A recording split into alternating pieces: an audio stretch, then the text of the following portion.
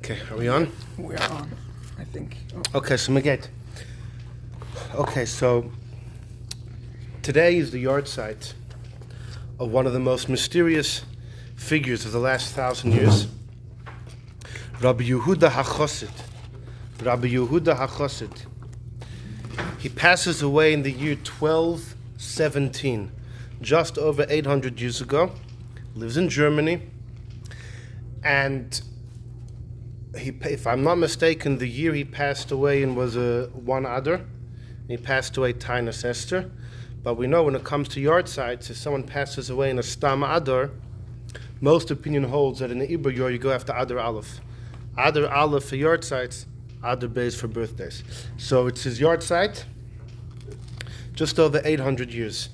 And there are a number of works that are attributed to him. Chiefly the Sefer Chassidim over here.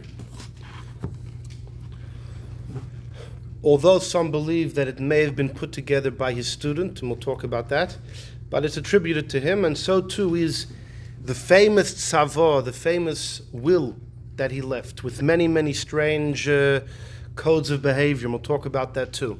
There are other Sfarim that are linked to him. There's a commentary on Chumash, there's a Sefer called Sefer Gematrios. He's from the Kohanim family, right? He is. His grandfather's name was Reb Klonimus.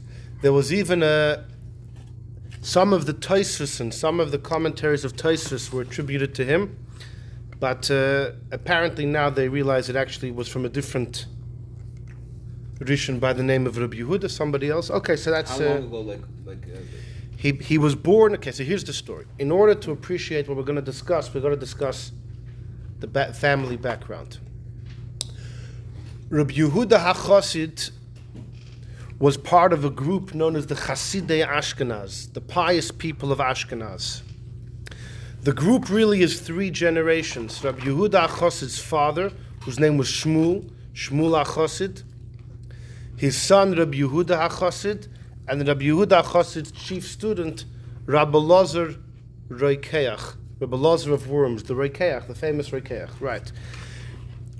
Now, Yehudah HaChasid had many students. He had a big yeshiva, we're going to see, but his primary student in Kabbalah was Rabbi Lazar Roikeach of Worms. So there was a group called Hasidei Ashkenaz, the pious people of Ashkenaz, and they're mentioned in Sfarim, the Tur. The Tur quotes them as a group of the Hasidei Ashkenaz, and he says they have a tradition of the precise numbers of letters and words in the tefillas, and how accurate the tefillas are and what they represent, and the whys and the whats.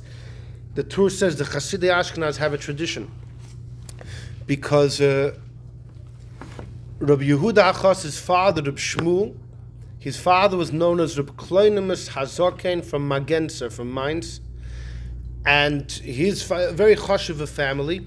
The Chidor writes that they have a tradition about the tefillas going back to the Tanoim. It was passed down, I guess, father to son, teacher to student, and there were things that only this family knew. We have a few generations back to someone called Reb Abun Hagodol, and he was a master of the Pnimius Inyanim. We don't know much about him. So it really, I guess, begins with Rabbi Yehudah HaChasid's father, Reb Shmuel. Reb Shmuel HaChasid was born in the year 1115. 1115. Who's alive at 1115? Rashi just passed away 10 years before. The Rif had just passed away. The Rambam's not yet born. Rabbeinu Tam is alive. Rabbeinu Tam was 15 years old. He was a young bacher at the time when Reb Shmuel was born. Reb Shmuel was born in Germany. Rabbeinu Tam is in France. Generally at the time, the Chachomim, Rabbeinu Gershom, the legend, was in Germany. His students were in Germany. But the center kind of moved to France with Rashi. Rashi's famous yeshiva in Troy, in Troyes, really became a center that Torah in a certain way shifted from Germany to France, especially after 1096, the First Crusade, when many communities in Germany were massacred, particularly what's known as Shoim. Shoim, the Shin is Spire, where all the Shapiros come from. The Vav is Vermeise, worms, and the Mem is Magensa, mines. Those cities were massacred. So later on, France that's where most of the Baalei Tosfos are in France. Rabbeinu Tam, his nephew the Ri, their students, they're in France. They get the German. One, Jews get the German. First one. it's unclear. We know that Yidden were in Spain already. Titus, after he conquered the second Beis Hamikdash, he had friends in Spain, and they said, Titus, send us some of the best that you got from those Jewish people. Send them to help the economy colonize Spain. Germany seems to be much later. I don't know when the first Jew came. There were Yidden 1200 years ago. More than that, we don't know. Rabbeinu Gershom went there, and he turned minds. Rabbeinu Gershom came there in around the year 1000. But he came there because there were already some Yidden there. But Rabbeinu Gershom really turned it into a center of Torah. Till then, Bavel was the place. Even after the Gemara for hundreds of years, all the Gaonim were in Bavel. Rav Haigon was still in Bavel when Rabbeinu Gershom opens up shop in Mainz. So Germany had its heyday. Rabbeinu Gershom, his students, Rashi, when Rashi was born in France, but he went to Germany to learn as a boy because that's where all the yeshivas were. Rashi was such a legend that when he went to France, France became a center. I'll tell you the truth, when Rashi passed away, Rashi had a student known as the Riva, Rabbi Yitzchak ben Osher, who opened up the first Tosfos yeshiva in Germany. Don't remember which city, but he opened the first yeshiva in Germany, and this was after the First Crusade. So Germany kind of picked up a bit, but after the Riva passed away, it's brought that almost all of his students went to France to go to Rabbeinu Tam. So in Germany kind of fluctuated a bit, but it's going to pick up now. In 1115, Reb Shmuel is born. It seems like he's born in Speyer. His father was known as Klonimus of Magens of Mainz. I guess that's where he came from. Reb Shmuel seems to be born in Speyer. And he was a young boy when his father, the Reb Klonimus, passed away. This Reb Klonimus was holding with him 1,000 years of traditions about all the secrets of the tefillos. But his son Shmuel was young. Klonimus felt that he was passing. Shmuel was not even bar mitzvah. So he found a guy called Rebbe Lozer Chazan, that was his name, who was shaykh to hear all these secrets. And Rebbe Klonimus passed it all to Rebbe Lozer. He said, when my son Shmuel gets of age, you teach him. So ultimately Shmuel got the whole Kabbalah. Now there was no Zohar. They learned till Pnimis Inyanim. They had Sefer Yetzirah, Sefer Habor, other things. They didn't have Zohar. But this Reb Shmuel was known to be a Baal Shem. Not just he learned Kabbalah, but practical Kabbalah. He made a Golem. It's brought in Sfarim, he made a Golem. And the Golem used to travel with him. This Reb Shmuel, it's also brought that once he saw a lion and a lioness head to head. Now who wins? The lioness or the lion? It's actually the female who's stronger, and the lion was calling out to Reb Shmuel for help. So Reb Shmuel, however, he was able to save the lion, and from then on the lion used to accompany him as well when he traveled. And he used to travel a lot. He would go in self-imposed exile. At some point, I don't know, Azoy State, that's at some point. So he traveled far. He spent almost 10 years of his life in a self-imposed exile. It's a long time. And he came to France, of course, and he went to the city of Ramro, where Rabbeinu Tam was. Now, Rabbeinu Tam was only there until the Second Crusade, and he was almost killed, and then he moved out. Rabbeinu Tam was 15 years older than Reb Shmuel. If the years work out, the Second Crusade is 1146-47. Reb Shmuel could only have been 30 years older. So, but okay, but this is the story that's passed down. That Reb Shmuel was going on self-imposed exile, comes to France. He's going around, and of course he wants to meet her. Who hasn't heard of Rabbeinu Tam? He comes to Ramiro, Rabbeinu Tam's city. Rabbeinu Tam was a wealthy man. He used to have many guests by his meal, students. By the meal, there's a stranger there. Rabbeinu Tam asks, "What's your name?" And he says a name of someone who was well known to be an oisvarf, someone who was somewhat of a lowlife. He says that my name is whatever, Shmuel. I don't remember, but it says that the Pratzviner, there was a last name or something, but Rabbeinu Tam said, okay, that's you, nice to meet you, enjoy your meal. He didn't really strike up a conversation with him. After the guest left, one of Rabbeinu Tam's students said, you know who that was? That's the famous Shmuel, the Hachasid. I guess he was famous even when he was young. That was him. Rabbeinu Tam says, why did he say nothing? They say, well, he's a humble man. He's a humble man, doesn't speak much. So Rabbeinu Tam ran out, he got into his wagon with his students, ran after him. He caught him, and Rabbeinu Tam says, with the power of Torah invested in me, I place you under a cherem if you're going to say an untruth. What is your name? He gets his name from him. Rabbeinu Tam says, you're coming back with me. And he came to him, and he spent a few weeks together.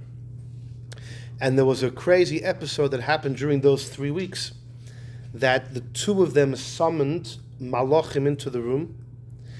They summoned Eliyahu Hanavi, the Malach Matat, and they brought Moshe Rabbeinu into their room for a halachic discussion. The whole story is recorded in Seder Adoros 300 years ago. The strangest thing, that it was a big debate Rabbeinu Tam had with Moshe Rabbeinu by the tefillin, the Shel Rosh, every day. Do you have to actually tie? Do you have to unloose the kesher and tie the kesher? And Moshe Rabbeinu was saying, you have to. Rabbeinu Tam says, you don't have to. And Moshe was saying, Moshe said, Moshe said, you read like this. The tefillin Shel Yad is not really a sign. Only the Shel Rosh, everyone can see it. The Shel Yad is supposed to be covered. It's not really a sign. He said, Moshe Rabbeinu says, Pshat in the Pasuk's like this. Ukashartum la'ois, you have to tie the ois, which is the head tefillin. So Rabbeinu Tam says, but the Pasuk says, Al Yadecha. Moshe says, no, you have to know how to read the Pasuk. Ukashartum la'ois, you tie the ois tefillin. When do you wear that tefillin? If Al Yadecha, if you have the stuff on the hand, then V'hoyu l'toitofes bein anecha, then you have the Shel Rosh. But Ukashartum was really going on the ois, which is the head. And Rabbeinu Tam was arguing, that's not Pshat in the Pasuk. Rabbeinu Tam said, Moshe, the Eibusher gave you the Torah, fine, but once it was given, my opinion is just as good. It's a long piece in the Seder Adoros, the whole back and forth. It's in Seder Adoros where he speaks about, probably by Rabbeinu Tam, in the entry of Rabbeinu Tam, if I'm not mistaken. He has the whole story there.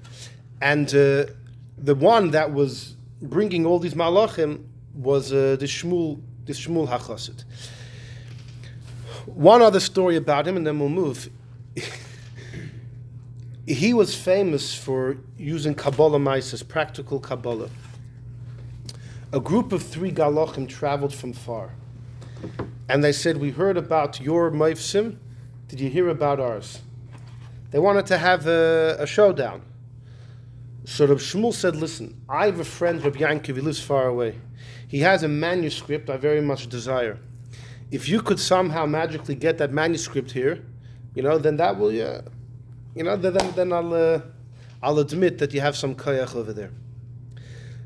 They took him to a forest. It could be there were some other people there. They went to a forest. There were 3 galachim. They made a circle around one of them, and the 2 of them said, we are going to summon the soul of the 3rd galach, who's going to pass out. His soul will travel to that Yankov. He will get the manuscript, will bring it back. And they did that. The guy Taka passed out. His soul was traveling. It was a 3-day journey to go there and back. When the 3 days are up, these 2 galachim are whispering incantations. They can't get the guy to revive. The soul is back, but they can't bring the soul back in the body. They can't figure out what's going on. They look and they see that Shmuel is muttering something. They said, what are you doing? He says, listen, you were boasting about your koyach. See if you can bring... They couldn't do it. He said, okay, I'll stop muttering my shemus, but you have to be moider that my koyach is stronger than your koyach. And he stopped talking, and the guy Taka revived, and apparently he had the manuscript in his hand. These are the maises that have been passed down about Shmuel. There is something that the Rebbe said. The Rambam writes in a letter.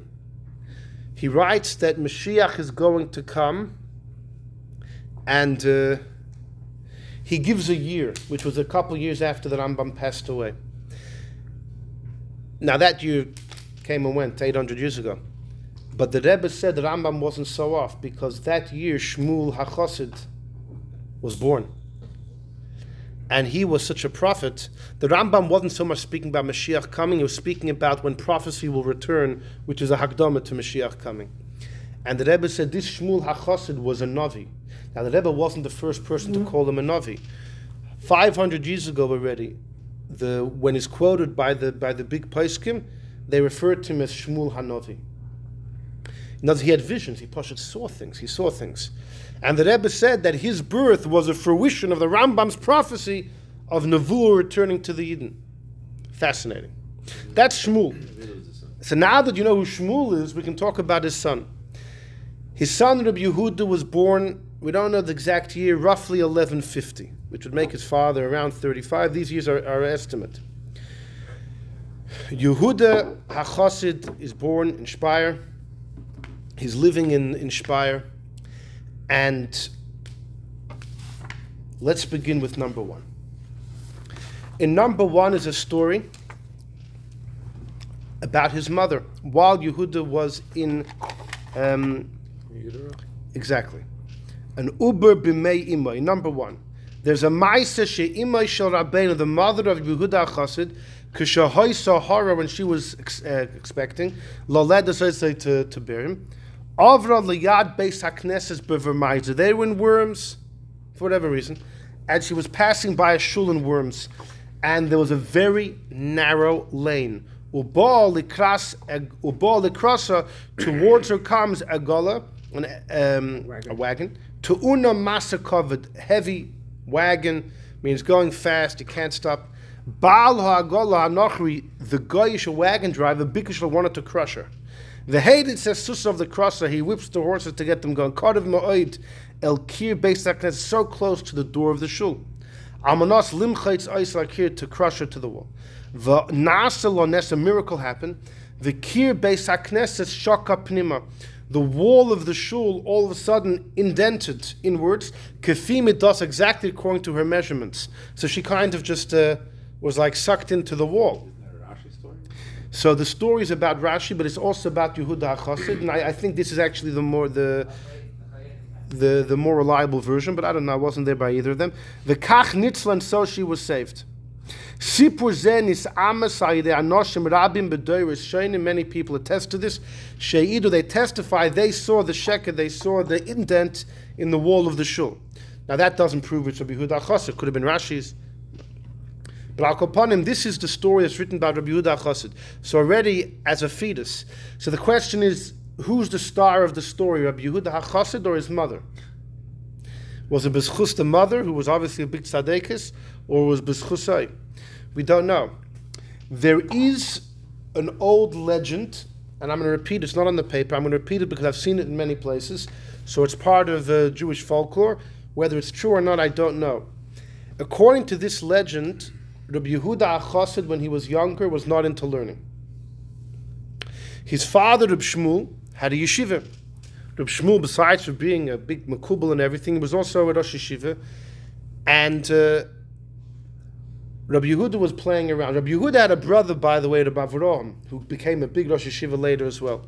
But Rabbi Yehudah apparently was running around. So Rabbi Shmuel's students one day say, Rebbe, you're busy teaching the whole world Torah, and you have a son over here, and he can't sit for a second and learn. He's up to no good. Well, up to no good, but he was wasting his time. Rabbi Shmuel becomes very serious, and he says the name of Hashem. And the entire room became full of Getlachkeit, and all of the students, they had to face the ground. The only one who was unfazed was Rabbi Yehudah. He was the only one unfazed. So his father says, and specifically to Rabbi Yehudah's brother Avraham, you're going to be a big Rosh Yeshiva, but the one who's going to carry the torch of all the Kabbalistic tradition is going to be your brother Rabbi Yehudah, because you see the greatness of his soul, that he was able to receive all this godliness and he wasn't fazed. According to this story, Rabbi Yehudah himself was so inspired by that his father showed him that you have something that nobody has. So he made a 180 and he threw himself into learning. That's just Azoi brengt sich de Meise. What should I tell you? Al Kapanim, Rabbi Yehudah HaChassid was living in Speyer for a while. One night he has to leave. This is also a well-documented story. What was the story? Very mysterious. He had a certain box in his house. He told his wife, you can never touch that box if you're a niddah. Never touch the box. One night his wife was cleaning the house and a mistake. She picks up the box. Rabbi Yehudah runs home. We're out of here. We have to leave here right away. They left the city and he moved to Regensburg. And he lives the rest of his life in Regensburg, which is in Germany. And he opens that. He has a big yeshiva there. And Rabbi Yehudah Hachasid, as was the Rosh Yeshiva, he had big students. The Or Zarua learned Nigla by him. The Smag, others learned. Ultimately, he passes away in Regensburg. And in number 3, we have a story. This is from Reb Reuven Margolis, who wrote incredible footnotes on Rabbi Yehudah Hachasid's works. He brings the following story in number 3. That by Regensburg, Huchruchu lahavir kol meis, by licham oisay l'makam kvurasay derech shar ha'ir. Regensburg, I guess, was kind of a walled city, and every mace, every dead body had to be taken through the gate of the city to the cemetery. V'tolu anochim pa'amen al ashar, the goyim, they hanged bells by the gate, and whenever they took a body through, tziltzil ha'pa'amen, they would bang those bells. The Ruzhner once said if the Christians would know how much tumah they cause and create by ringing the bells, they would do it all day. Not just on the hour, they would do it the entire day. The amount of klippa comes from those bells. When the Yehudah Hachasid was ill, he said, if I am a ben olam haba, then this gate will fall after my death. And I take that to mean that he also meant that those bells aren't going to be ringing when they pass my body through. I just say that because of the end of the story, when they took his bed, meaning the coffin, through the gate, and he was the biggest rabbi of the city, you could be sure that the Christian gatesman was very excited to ring those bells over the body of Rabbi Yehudah Hachasid. So the shoyer ran, lastes kergele.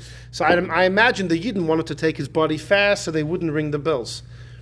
The bellman ran as fast as he could so he can chap around the bells. The problem is he ran so fast that when he went, v'nofal hashar, I guess the whole thing destabilized, maybe because of how fast he was running. The shar, the gate with the bell fell. The shoyer, the gatesman, the bellman was killed, and the bell never rang. What's so bad about a bell? And the goyim said, now we know how great this man was. You know, Like the church bells. church bells, yeah, church bells. So that's a story that happened when he passed away. So like we said, he was a Rosh Yeshiva. To the naked eye, that's what he was. He gave Shurim and Nigla in Halacha. But we know him more for his mystery. We know him more. Oh, good, we have some Kohen stuff coming up. Wow. He must be, wow. This came from Hollywood. Wow. Look at you, dressed I thought you dressed up for the shir. Yeah, Baruch Hashem, I think I didn't get back into my other clothes. That's it. Yehudah Hachasid. No, you dressed like this for the shir. Yeah, for Yehudah Hachasid Yortzeit. I saw that on the thing. Yeah. Okay. Anyhow, he wasn't a Kohen, but we're going to... Nonetheless, so we just discussed a bit about his father, about his life. To the naked eye, he was a regular Rosh Yeshiva in Germany. We said he's famous for his yeshiva in Regensburg. He had to move from Speyer because his wife moved the box, the forbidden box. We have no idea what was in the box. No, it's a mystery. I thought you were going to. He told his wife, "You don't. It's a Pandora's box, right? You're going to open up, and who knows what's going to come out." So, but we know Rabbi Yehudah Hachasid for his mystery, for his Kabbalah, because, like we said before, his father, Reb Shmuel Hanavi, had selected Rabbi Yehudah specifically to be the one to carry on the torch that had been passed down for 50 generations, going back to the Tanoim. In number 2, this is from the Sefer Charedim, Rebbe Lozer Ezkori, who was a contemporary of the Arizal and Tzfas in the 1500s. He writes a comment, I've quoted it before, I love to quote it. He says, Derech hachoshek l'sherer, someone who's in love likes to sing. V'kivan sha'avas yotzreinu niflo ma'avas noshim, loving the Eibush is even greater than to a woman. So, if someone sings to a woman, how much more so you should sing to God? Ha'oyev oisei b'leiv shalom. I quoted it once. Yeah. I quoted about the Ibn Ezra. If someone loves God with a full heart, he will sing before him. Kasher Sharma, like Moshe sang, and the Yidden sang, and Miriam, and Dvaira, and Yeshua, and Korach's and David, and Shalom, Baruch HaKodesh. Ubetoikev hacheshek bo yisparach, and with a tremendous desire for the Eibishter. It wasn't just in the times of Tanakh. The Rishonim, even the Achronim, Sharlafon, even recent scholars sang before God. And he mentions three of the big Rishonim: Rabbi Yehudah Halevi, the author of the Kuzari; Rabbi Yehudah Hachasid, he's our guy; and Avraham ibn Ezra. All three of them great poets. V'chavereim, and their friends. What poems do we have from Yehudah Hachasid? Anim Zmiros. The song Anim Zmiros, according to most opinions, not the tune, but the words. The words. But not the tune on the Rebbe? No, not the tune, The tune is from the Rebbe. Well, from somewhere where the Rebbe got it from, like all the other Nigunim. The words are long. Anim Zmiris and Nafshi Chomd is just two of the stanzas. There are many stanzas. It's a long song. In Ashkenazi shuls, they sing it every Shabbos. When I was a kid growing up in my father's shul, I would sing it. Anim Zmiros. No.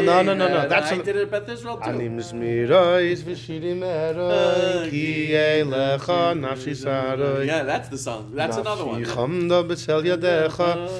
Now it's according to most opinions from Yehudah Hachasid.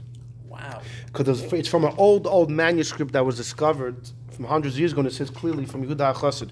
Although Rabbi Yankov Emden believes it's from Yehudah Hachasid's father, because towards the end of the song it says, Tikar Rinas Rosh. Tikar Rosh Be'enecha. Rinas Rosh, is it Rinas Rosh? The song of Rosh, which means a poor man. But Rosh also stands for Reb Shmuel.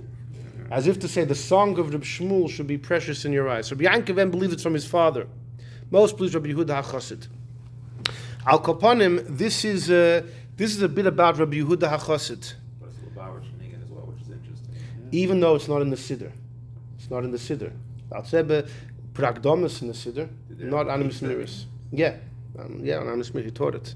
So we took it in a different way, because in the Siddur it is there. It's at the end of davening. They have it in there. Ashkenazim. And Ashkenazim, yeah. There was a whole story behind the Nigan as well, but the we Rebbe's Nigan? yeah. An incredible story. What? No. Yeah, At the end of the year, we have to. It's connected to Rabbi Yehudah. yeah. Okay, but yeah. We'll save that. All right. So here's the thing. One story. Rabbi Yehudah Hachasid, there was a gvir in his town, in Regensburg, who was clean shaven. So, we'll save that story too. Let's get to what we have over here. There's a story I always love to quote, Rabbi Yehudah Hachasid's Bachrim. They said, Rebbe, we have a chasana. Remember the story? In another town. He said, don't go! Beers. Oh, They this said, is the one with they said, we're the. gonna go. He said, you have to go through the forest. The forest is dangerous. They said, we know Kabbalistic Kabbalah Mises. He told them not to go. They went. They were attacked by bandits. They used a Kabbalistic name. And they survived. They went to the wedding. They come back. Rabbi Yehudah says, what'd you guys do? You abused the holy name? Who asked you to go there? I told you no. You just lost. Are you allowed to put yourself in danger? If you use the crown of the Eibishter, you could lose your life, even the world to come. Right. You could lose the world to come. So he says, if you want to get it back, you have to go back to the scene of the crime, same place, meet those bandits, and this time no Kabbalistic tricks. And they went, and they were all killed.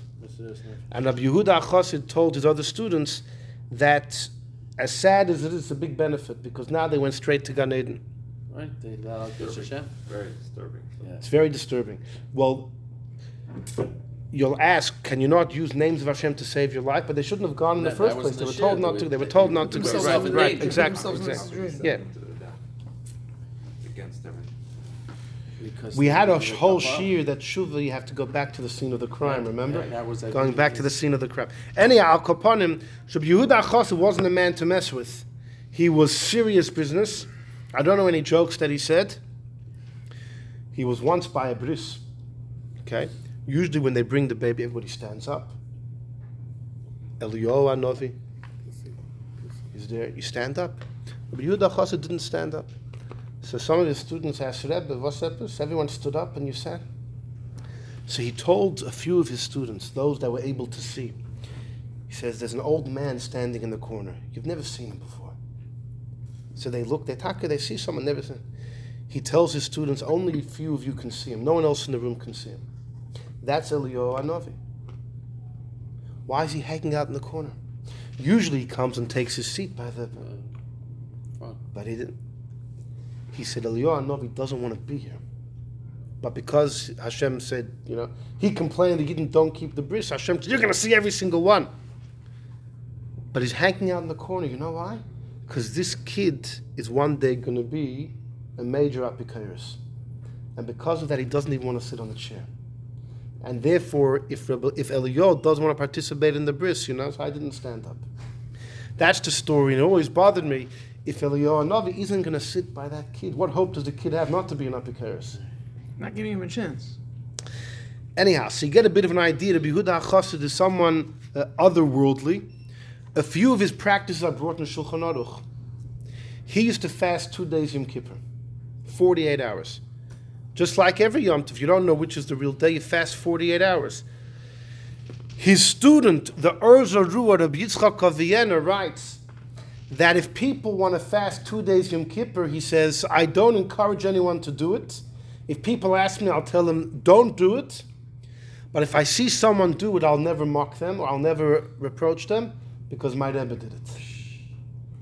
I don't encourage it, but because my Rebbe did it, if I see someone do it, I can't... it's holy. It's holy. You do Tess and Yud or Yud and Yud? Yud and Yud Aleph, because Elul's 29, maybe 30.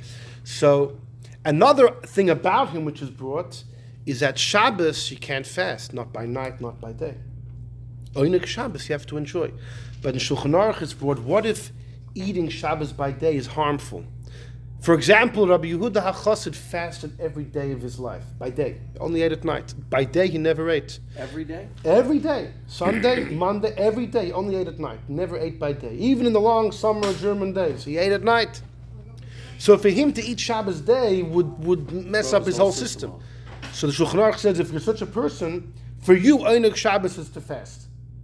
So that's his brought there as well. So these are his hobbies, shall we say. What? It's a case of Shinui Veses. Yeah, exactly. The whole cycle goes off. Okay. Now, he's famous, like we said, for his Sefer Chassidim and for his special Tzavah, the Will and Testament. They're two separate works. The Will and Testament most probably wasn't written by him, but by his students, and that's crucial, as we'll see in a few minutes. Today they're printed in the same Sefer. It's in the Sefer Chassidim. The Will and Testament's only 40, 50 pages. The next 500 pages are the Sefer Chassidim. I put a few here just to get a bit of a taste. There's about 70 or 80 all up, different like one-liners that he says. And let's read it. Look at number 4. K'shekayvrin ish, if you bury a woman, shehoisa eicheles yeladim b'chayeh, that would eat babies while she was alive. I had to put this in just because of the strangeness of it. So now she died, you're burying her. Imrayim pia pasuch, what if you see her mouth is open as a corpse? Use them in some way. Actually eat them. No, because he's worried that she's undead. If her mouth is open as a corpse, you have to fill up that mouth. This is like real medieval... This is stuff in the movie. She's going to come out of her grave and do it. So you have to fill that mouth with earth. She won't damage anymore. Dracula. Okay, this is he speaks about vampires in the Sefer Chassidim. But this is his will that he left. We'll see if it's for only his kids or for all Yidden. Okay. They put clay in people's mouths nowadays? Or is Clay? it only on the eyes? Well, they put dirt from Yerushalayim. No, they put clay. In the mouth? I don't know if it's the mouth. They definitely put on the eyes. Keep it closed. No, it's shards of clay. Specifically clay. In Israel? Clay pottery. No, here. I do it all the time. Fill it. I don't remember if they put it on the mouth or not. They definitely put it on the eyes. Okay, fine. Number 5, here I have from a few others. The beginning in Lamed Vav, number 36. Lo yaniach adam melizkei kemishtoi laila shetov lo boy. The night the wife goes to mikveh, you have to be with her. Now that's a halacha. That's a real halacha in Shulchan Aruch, right? That's oina. The mitzvah min ha'Torah of oina, of being with your wife at the right time, is lel tevila. That is the biggest. So you wonder why he even had to write that. This according to many, it's a biblical obligation. At least rabbinic. Okay. The next one he says, this is a great one. Number 37 is ha'omer derech schoikai derech azus. If someone says in a way of laughter or daring or derech gizm or gizm guzma is exaggeration, or derech litzanos or his anger, that I'm going to do ABC, even if he only said it once, make sure you do it before you die. So if in the course of a conversation you stated that you threw out some sarcastic comment of doing a certain act, make sure you do it before make sure it's on the bucket list. A lot of stuff I got to do. Next one. Lo yelich adam mi beiser l'derech. This is a famous one. You shouldn't leave your house for a trip and go back home if you forgot something. Rach yamer lifnei abayis. Rather, you stand outside, get someone else to go in and tell them what you need. That's a famous one that people are careful about. Well, we're always forgetting things, right? Yeah. I'm learning this. You see what happened, right? Well, you didn't know why you did it. Right, by Yaakov, yeah. You never asked someone to bring The next one is Lo Yimshich Adam, also a famous one. You should not polish your shoes on the day that you plan to go on a trip. The Alter Rebbe commented on this. But this is Yeah. the reason. Because at least it will know, right? Because they see your The Alter Rebbe was asked about, the Alter Rebbe said if I would explain just this one, I would have to write a set of Sforim bigger than the whole Shalah, just to explain that one. So look, it could be what you're saying is one layer. One layer. But these things, the Rebbe once commented that, the Rebbe once by Fabrengen, I didn't have time to get on the sheet, said, we're only getting the bottom line of this. There is so many layers of meaning behind. All you get is the bottom line. So to us it's a chayk.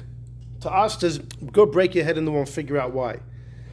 The Baal Shem Tov apparently said about one of, I think it was also about this one, about the Shushan, the Baal Shem Tov said, I'm amazed that a man born from a human mother could have come up with this. It's like, we don't even know what's behind the background. The next one he says, this is a good one. Lo yeshiv al egla shoymedes b'sfina. You should not sit on a wagon that's in a boat. If you're in a boat, you shouldn't sit in your car. Wait a second. That's all these. Like the ferry. You shouldn't sit in your car. You shouldn't sit in your So car. if you're visiting Brody and Fish Round. What the Brody? Get out of your Get out of your car. Well, Yeah, ladies. get out of Those your ladies car. died in the car. What? No, it fell off. It fell off the boat. The Was thing it 2 years just ago? turned, Oh, man. it fell. We had to fight the autopsy. go. Those Going ladies from where to where? from here. That's what you to gotta the get out of Fish that. Fish Rock. around? And something happened. It rolled off and rolled into the water. And 2 You years. couldn't get out. 2 years? Couldn't open the door. The pressure of the Yeah, water. we had to fight Unbelievable. the- Horrible. Oh gosh. V'chein lo yirkev al sus. So too, you shouldn't sit on a horse if it's inside a boat. V'yesh oimrim af al daf sheboilet masfina lo yeshiv. If a boat has a plank sticking out, you shouldn't sit on the plank. Now that could just be, bad idea. Right. But obviously this is more than just bad or good idea. Well, that's very applicable today too, with all these motorboats, and they have things in the back that stick out. It always scares the heck out of me. The engine's right below the propellers. Yeah. Next one, this one is actually brought in Shulchan Aruch, number 41. Lo yishchet adam ivzim b'shvat. You should not shecht geese during Shvat. Okay? There's a family that doesn't do it in Tevis. The Iker, though, is in Shvat. The Ramah brings that in Shulchan Aruch, and he says there are shechtim who don't shecht both months, geese, because there's one day during those 60 days, I don't know which, that if you shecht the goose and you don't eat from its heart, you'll die. So there are sheichtim, you don't know what day it is. If they ever shecht a goose during Tevis or Shvat, they quickly eat the heart. That's what the Ramah brings in Shulchan Aruch. Lion? This is the source. No. Okay. Number 6, I threw this in, about the kohen. He says, Lo yikra ish mizara. You see, this is not him talking, it's his student talking on his behalf. No one from the family of Rabbi Yehudah Hachasid should call his son Yehudah or Shmuel. Rabbi Yehudah's name was Yehudah, his father was Shmuel. The names are taken, they're reserved No one in the family could give the Retired. name Yehudah or Shmuel. Exactly, they're a retired number or something, right? Where's the shochats and the korfs over there with our name? No They're not Yehudah or from- Shmuel from Yehudah Hachasid. You can't. Lo Yodu Rav Behildberg. No Rabbi Heidelberg. No Rav should live in Heidelberg. Because Lo Yarach Yamim. No Kohen should live in Regensburg. No Kohen. A Levi, Kali, so could live. No Kohen in Regensburg. Wow. And no one named Elazar should live in Regensburg. Lo Yodu Ish Be Augsburg. And no man or woman should live in Österreich, which is Austria. Eli im ken, unless they go from the Malchus every year for 1 month. 1 month a year they have to leave Austria. If you live in Austria, you spend 1 month of the year out of the country. Wow. You want to know why? Break your head in the wall. Go figure why. Then he says, Isha Mizaro, if a woman comes from Yehudah Hachasid, she older, once she gives birth, her first meal shouldn't be chicken. No, I once to bring Chinese. Someone gave birth. They wanted Chinese right away. But if they're from Yehudah Hachasid, their first thing shouldn't be Chinese People chicken. today know That's that right. they're Should from not be Yehudah chicken. I don't know. Mustama, there are some people. Hachasid? Doesn't he have something about windows? Yeah. Says he has tons of stuff over here. What's the So there's famous ones. If you have a window or a doorway and you stuff it up, you have to leave an entrance. You have to leave an opening. Yeah, because the shadim need to leave. So people are, the window anyways is glass. Shadim are a concept. They're not physical. They're conceptual. So they leave through conceptual exits, a window, a door. If you block it up, you have to leave a crack. He said other things. The idea, stretching, someone passes away. Before you bury, you stretch Then the... you block it up. It's not that you can't have a, block up. No. If you have a window and you want to block it up, leave part of it open. Yeah. By a mace, you stretch out the fingers. Why? Shouldn't be clenched. He didn't say why. This is actually an explanation given in Medrash and Yalkut Shemaini. If someone gets buried like this, it looks like they're taking something with them from this world. So they're leaving everything, everything behind.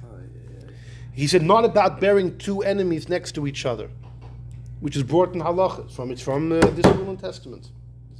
Not having this one person be a sandik for two of your boys. Probably heard that by a bris, not having one. That's from you. Where's that from Yehudah That's Hachasid? Yehudah Hachasid. And then by the what? Some of these things because of Ayin Hara, or not? Yeah. So many Same of these idea, things. So okay, Two right. brothers shouldn't get Leah. Yes, that's also brought in Shulchan Aruch. I don't know if that's not from him. That's right, Ein Hara.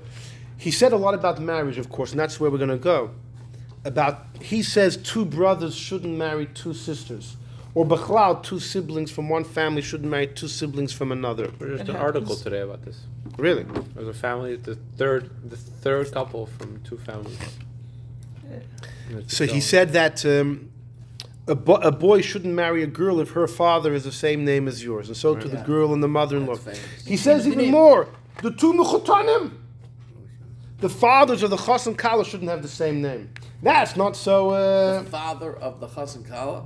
The father, the Chas, and the fathers. father, the Kala shouldn't have the same name. That could be a problem with us because you have a lot of Menachem Mendel. But so the Vorti is not all of his tzavois have become mainstream. Some yes, some not. That's what we're going to talk about. So let's go. Let's see what we can get done. We're going to do this quick. Okay. So he said two siblings shouldn't marry two other siblings. He said you can't marry your niece. The problem is many of these things he said not to do are clear okay actions in the Gemara. That the Gemara says are perfectly okay. And the question's going to be, well, how could he debate with the Gemara? Is it a debate? And if it is a debate, who do we follow? Why would we listen to him against the Gemara? And how could he go against the Gemara? And this is, yeah, it's a mitzvah because the Rambam sees it's a mitzvah, right? We're going to see. Was he considered a Kabbalist? Most definitely, he was the Kabbalist of the generation. So then Kabbalah There is- can argue with Gemara. It depends if it's the We Zohar don't. We against the would Gemara or rather not. We would rather not. We would rather try and explain how it works. Sure, how it but works. there is an avenue that There is. The Vilna Gaon said that there's never a real contradiction between Kabbalah and Gemara. You have to know how to weave it through, and the Rebbe definitely always tried to do that. To weave it they through, you asked don't want to somebody have a and he debate. said that's what the halacha say. How about the They asked, the Hillel Parasha said that, Yeah. that in the Shulchan Aruch, the Alter Rebbe writes in Hilchos Tefillin, Kabbalah versus Halacha, you follow Halacha. Later on, he But switched. in the Siddur, when it was Siddur, Alter Rebbe said, if Kabbalah and Halacha go head to head, you follow the Kabbalists. So they asked Alter Rebbe, you wrote in Shulchan Aruch, you follow the Poskim. Alter Rebbe, that's what the Poskim say. The Kabbalists say you follow the Kabbalists. You know? Listen, the Arizal created the bracha hanoisin layoyev koyach. Do you know how much firestorm that bracha has created? It's not found in Gemara anywhere. The Arizal said to make the bracha. Rabbi Yosef Kaira doesn't bring it. The Yehudah is a big believer that whatever the Arizal says, that's it, buck stops there. Rabbi Yosef Kaira disagrees. The Yehudah is sure that had Rabbi Yosef Kaira known what the Arizal knew, he would have agreed, and therefore it's not a real argument. Avadia Yosef, who was the Sephardic rabbi of the previous generation, I mean, he was a big scholar, for our times. He disagreed with the Yehudah big time on this. I mean, who is he? I know, but let me just tell you what his opinion. He believes that Fakert, Rabbi Yosef Kairo is the be-all and end-all. Maran, he is the... And we will not sway from Rabbi Yosef Kairo's psakim because the Arizal said.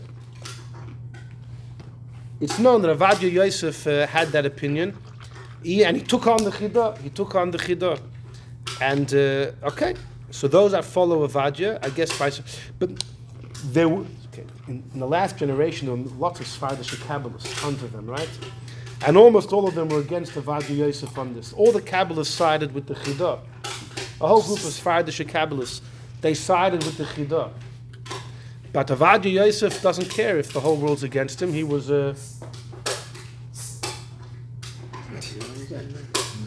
Please. Anyhow. So back to over here. The problem is Rabbi Yehudah Hachasid says, let's say not to marry your niece, right? He says you shouldn't marry your niece. Look in number 8. It's a Gemara in Yevamos.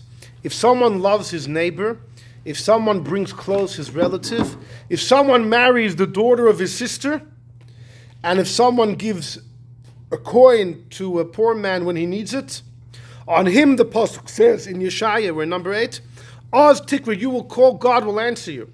You will cry out, Hashem will say, I am here. So the Gemara is saying that marrying your niece is a beautiful thing.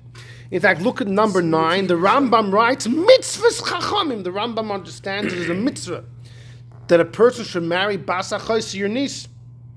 And he says, even though the Gemara says the daughter of your sister, hu adin, the daughter of your brother, because don't ignore your own flesh. So the Rambam holds it's the same daughter of your brother, daughter of your lunas a mitzvah. I will tell, look at number 10, is the Hagoyis Maimonides. It's a commentary on the Rambam, written by a Kohen. He was a Kohen in the 1200s. He was a student of the Maram of Rottenburg. He was murdered, he and his family, in the Rindfleisch massacres in 1298. Murdered with many other students of the Maram of Rottenburg. Anyhow, V'chein Pirush Rashbam, he writes in number 10, the Rashbam says that also it's both your sister's son and your brother's son. Why did the Gemara say the son of your sister? Just say if it's both. Because a person's closer to his sister than to his brother. And it's more common that you'll marry her daughter. So the Gemara just said the common case, but in truth, it's by both nieces. Dafka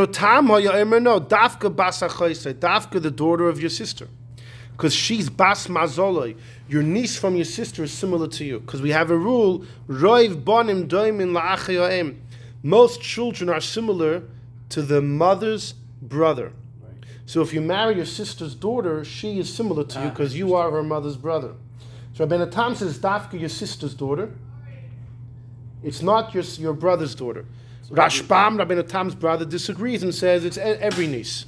All the Chabadniks marrying their cousins and first cousins, trying to get back in there. Right.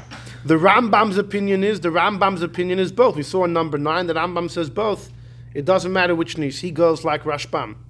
But Rashi says no. Gagui Odom Rabbi Malachoise Yoser Ma'achiv. Rashi says a person's feelings are stronger for his sister than his brother. Because you love your sister more than your brother, you'll take good care of your wife if you marry your sister's daughter. So you have Rashi and Rabbeinu Tam saying it's dafka your sister's son. You have the Rashbam and the Rambam saying it's even your brother's son. If you look in the Magid Mishnah number 11, who's the main commentary on the Rambam, he gives a bit of marriage advice over here. He says, Kasav Rabbeinu, he says, number 11, he says, the Rambam says, Hu adin lebas achiv, it's also your brother's daughter. But Rashi says, no. Rashi says, Gagui Adam is Robin, is greater on your sister than your brother. And the special mitzvah is dafka your sister's son. V'das Rabbeinu, so why does the Rambam say it's either nis? It's based on a medrash that Nasa Adam Isha Mekravos, if a person marries a wife from his relatives, it says about him, Etzemat Somai Basar Mibsori. Right, what Adam told Chava. V'ha'inyan says the Magid Mishnah like this. Avas ha'kroivim hitivis. Love of relatives is natural. A man and a wife is created. Avas ishli ishtoi bo machmas maisa. A husband and wife, it's because of circumstance. It's a mikra lehem. You happen to marry each other. Family, it's in your blood. Ubichaber if you could imagine, if you could marry a relative, so you have both, you dance by both weddings, so to speak. You have the created love of a husband and wife, plus the natural love, which apparently is there by relatives. Yeah. If you can have them both, then the oil nochen, the yishalom bias, you can imagine how beautiful it would be. The Yadui says, she'ein lecha kroi v'sheyachol adam lisa yosin basachas. Now, it could be a cousin. Once you're saying this, it better be a relative, so it could be a cousin. No, but there's nothing stronger than the daughter of your sister or the daughter of your brother. Who's saying this? The Magid Mishnah is saying why the Rambam felt it's any niece. Isn't it interesting? Because the Rambam himself, there was that famous where he says that it's your family members. It's talking about Yershin, and it was your family member, your brother was specifically you don't do a certain thing because they're not close and you're not, and they're your threat. They're your threat. For a mesis to seduce someone to avodah zarah. Yeah. That's the halacha. Yeah, that's the Gemara. Yeah. And the Rambam goes into all the worst ones for you or your own family. Yeah, it could be. He's all married. His first cousin. The Rabbeim all pretty okay. The Tzemach Tzedek and his wife were first cousins. The Reb Marash's first wife was his niece, his brother's daughter. Yeah. By the Sheva Brachas, she got ill, died 2 months later.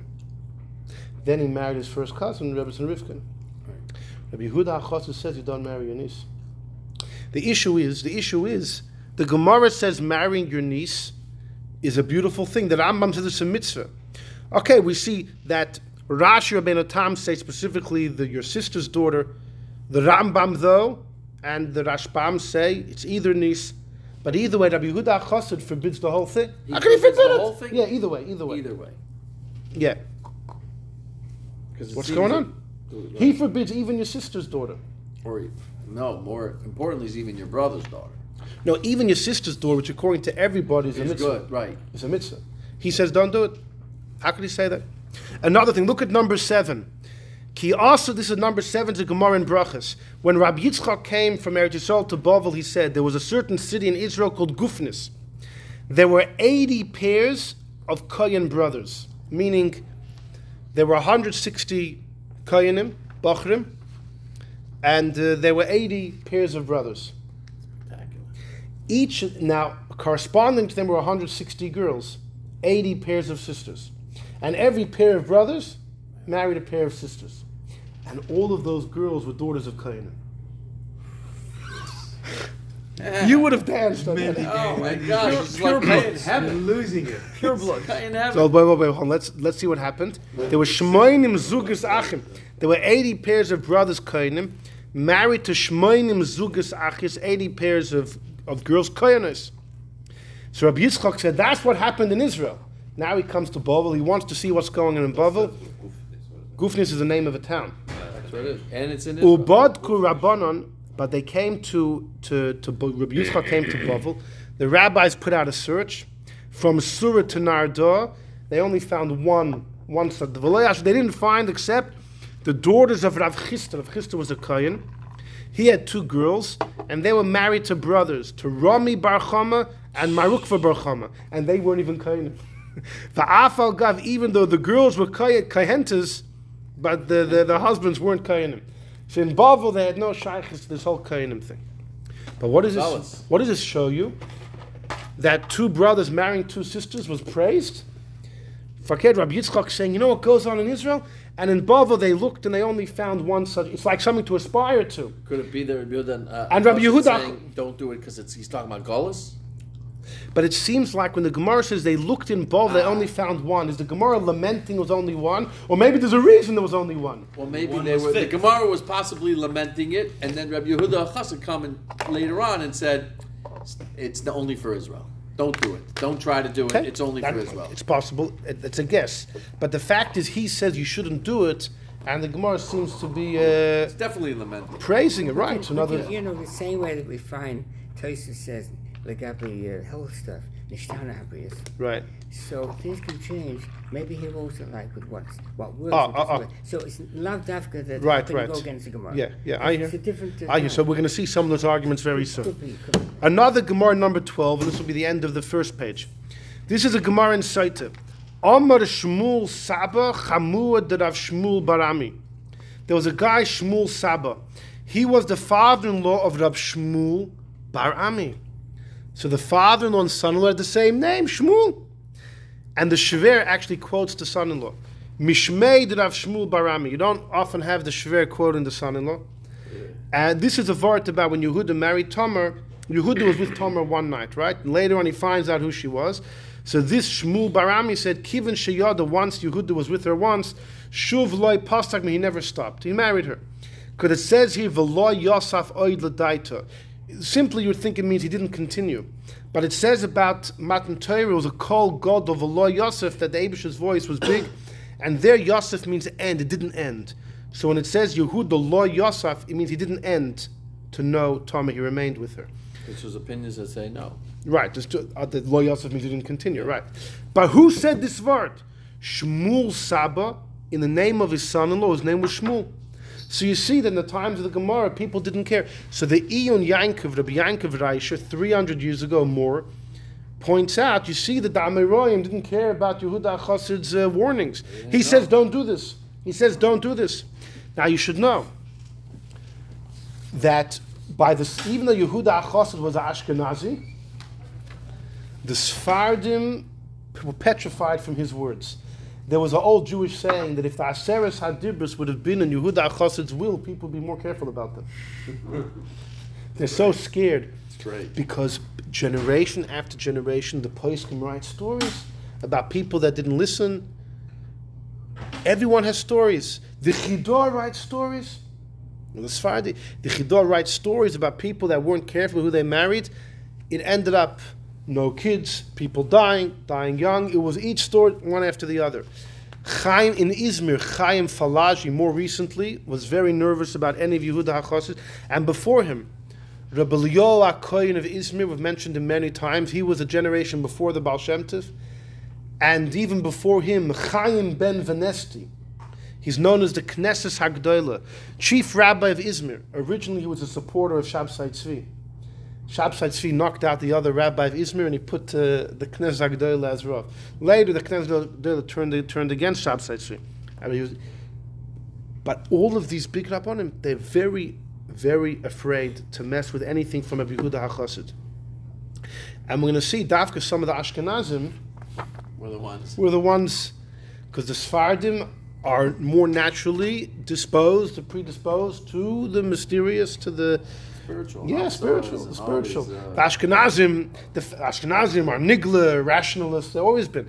By the Rishonim, what did Rabbeinu Tam do for Parnasa? He had a bank. Rashi's making wine. What are the Rambam, the Ramban, their doctors, their philosophers? They learned in Spain. Everyone had there was a different chinuch. Astronomy. They learned all these. But in France and Germany, it was much more nigla, and then you had a job to make parnasa. But the Sfardim for forever, more into Kabbalah, more into the mystery. The Amorim to them also had jobs. Yeah, for sure. Yeah, no, yeah. No, but the difference, what type of job? By the Sfardim, the Rajba was a doctor, we know. The Ramban was a doctor. The Rambam was a doctor. You know? The Ravid writes, Ravid lives in Provence, France. He writes, I didn't learn astronomy, so he doesn't want to comment on the Rambams. I'm not from there. In Spain, they learned that. In Spain, they learned many they learned philosophy. Fine, let's...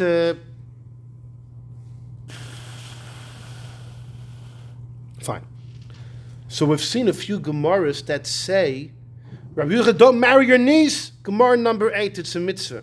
Be worried you don't have the same name as your shver. In number 12, the Gemara seems to say, the Amoraim had no problem with that. Siblings marrying siblings, you have the Gemara number 7. Now look what happened in Israel, all these Kainim. And in Bavel Nebuch, we only found one such thing. And all these things, the Gemara seems to give the green light. Rabbi Yehudah Hachasid wants to forbid. Does he have the right to do that? So quickly, join me in number 13. A well-known letter of the Yehudah Yehudah. A well-known letter of the Yehudah Yehudah. And he was asked, I'll do it outside. He was asked by a student by the name of Reb David. Reb David told him that I have a sister-in-law who wants to get married to a beautiful bocher. The problem is he has the same name as her father. What do we do? And the reason they have the same name is because this bocher was unwell and they added a name to him, and now he has the exact same name as his father-in-law. So the Yehudah Yehudah starts off 5 lines in Ahuvai Talmidei, my student. If not for the fact that I love you so much, I don't discuss these things. This is not Gemara or Halacha. This is Kabbalistic superstition, we'll call it. But I love you so much, I'm going to do what I don't frequently do. You should know, my dear student, remember this forever.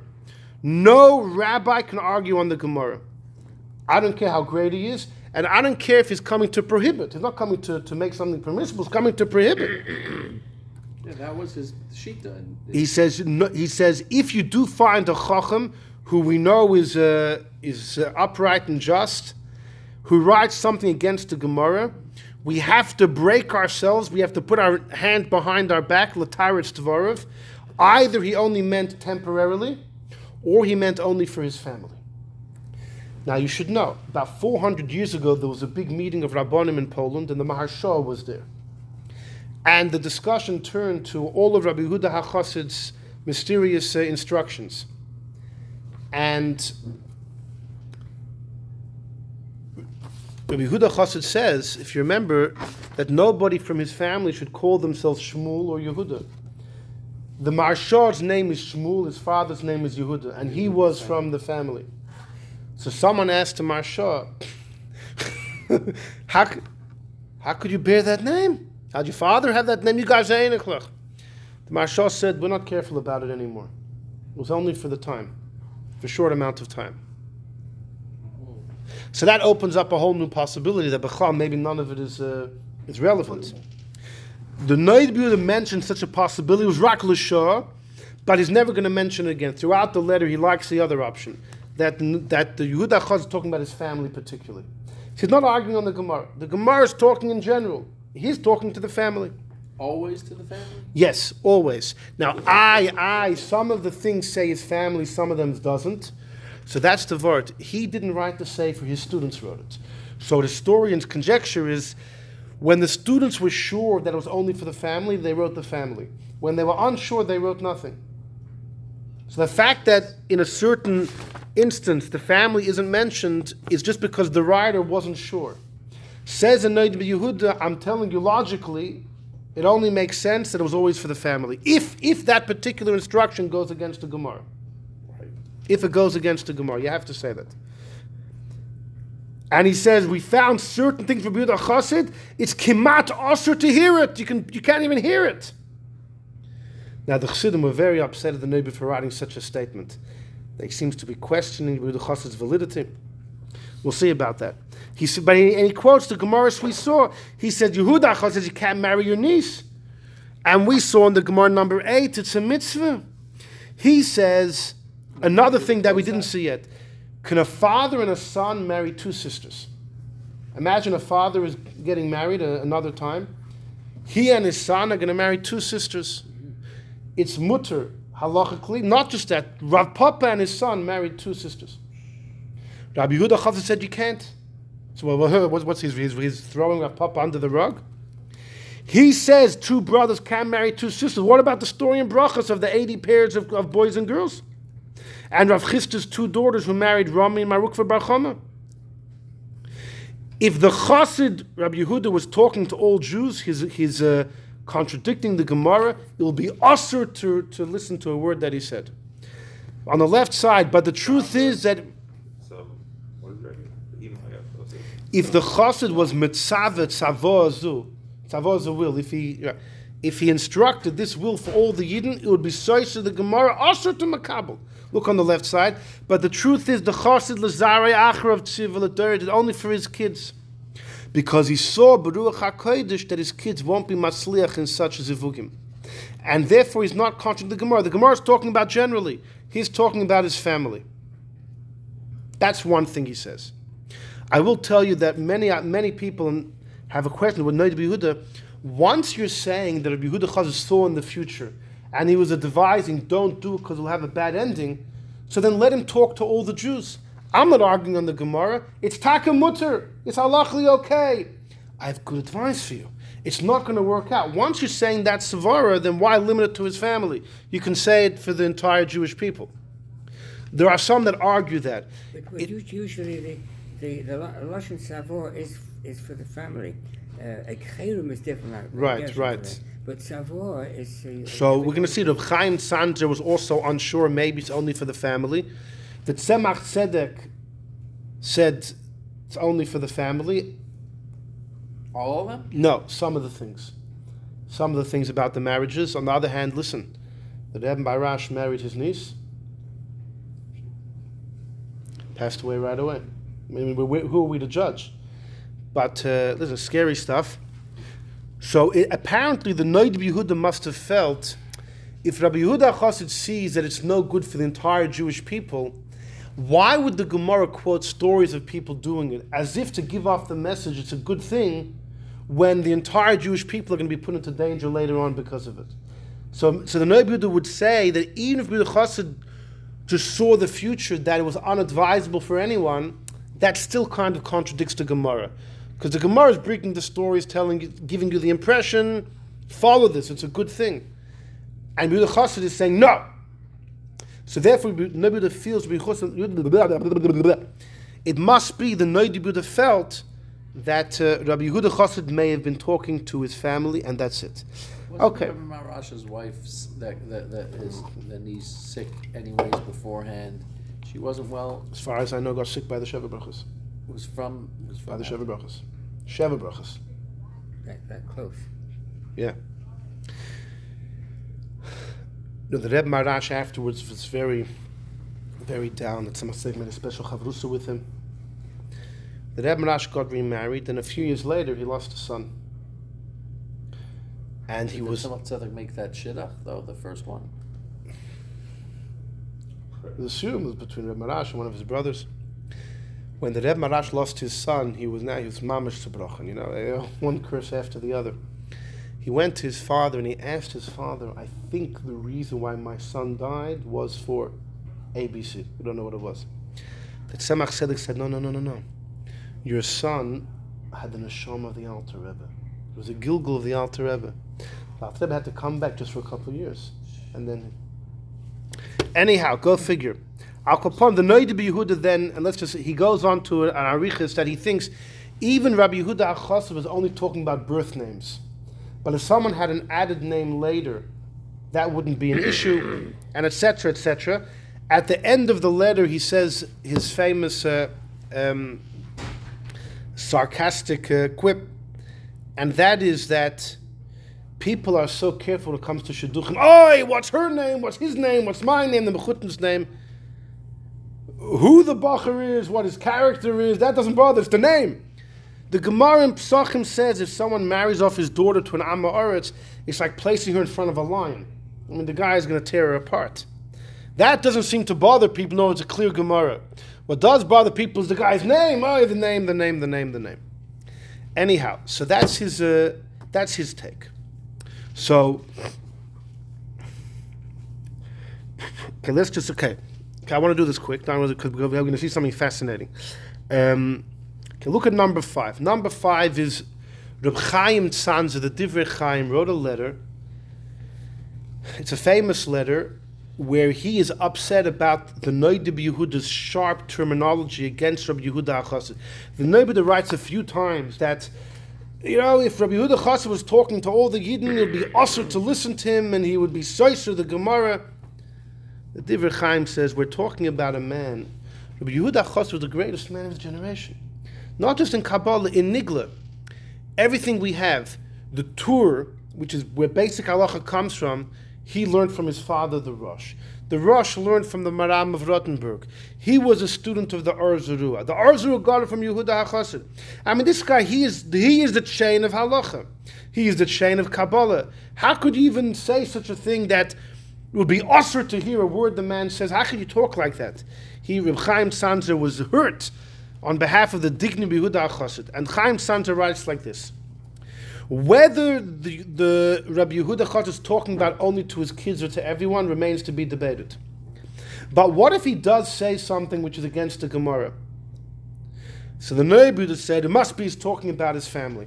Says Chaim Tzanzer, lav davka. It could be he's talking to Klal Yisrael. It's neged the Gemara.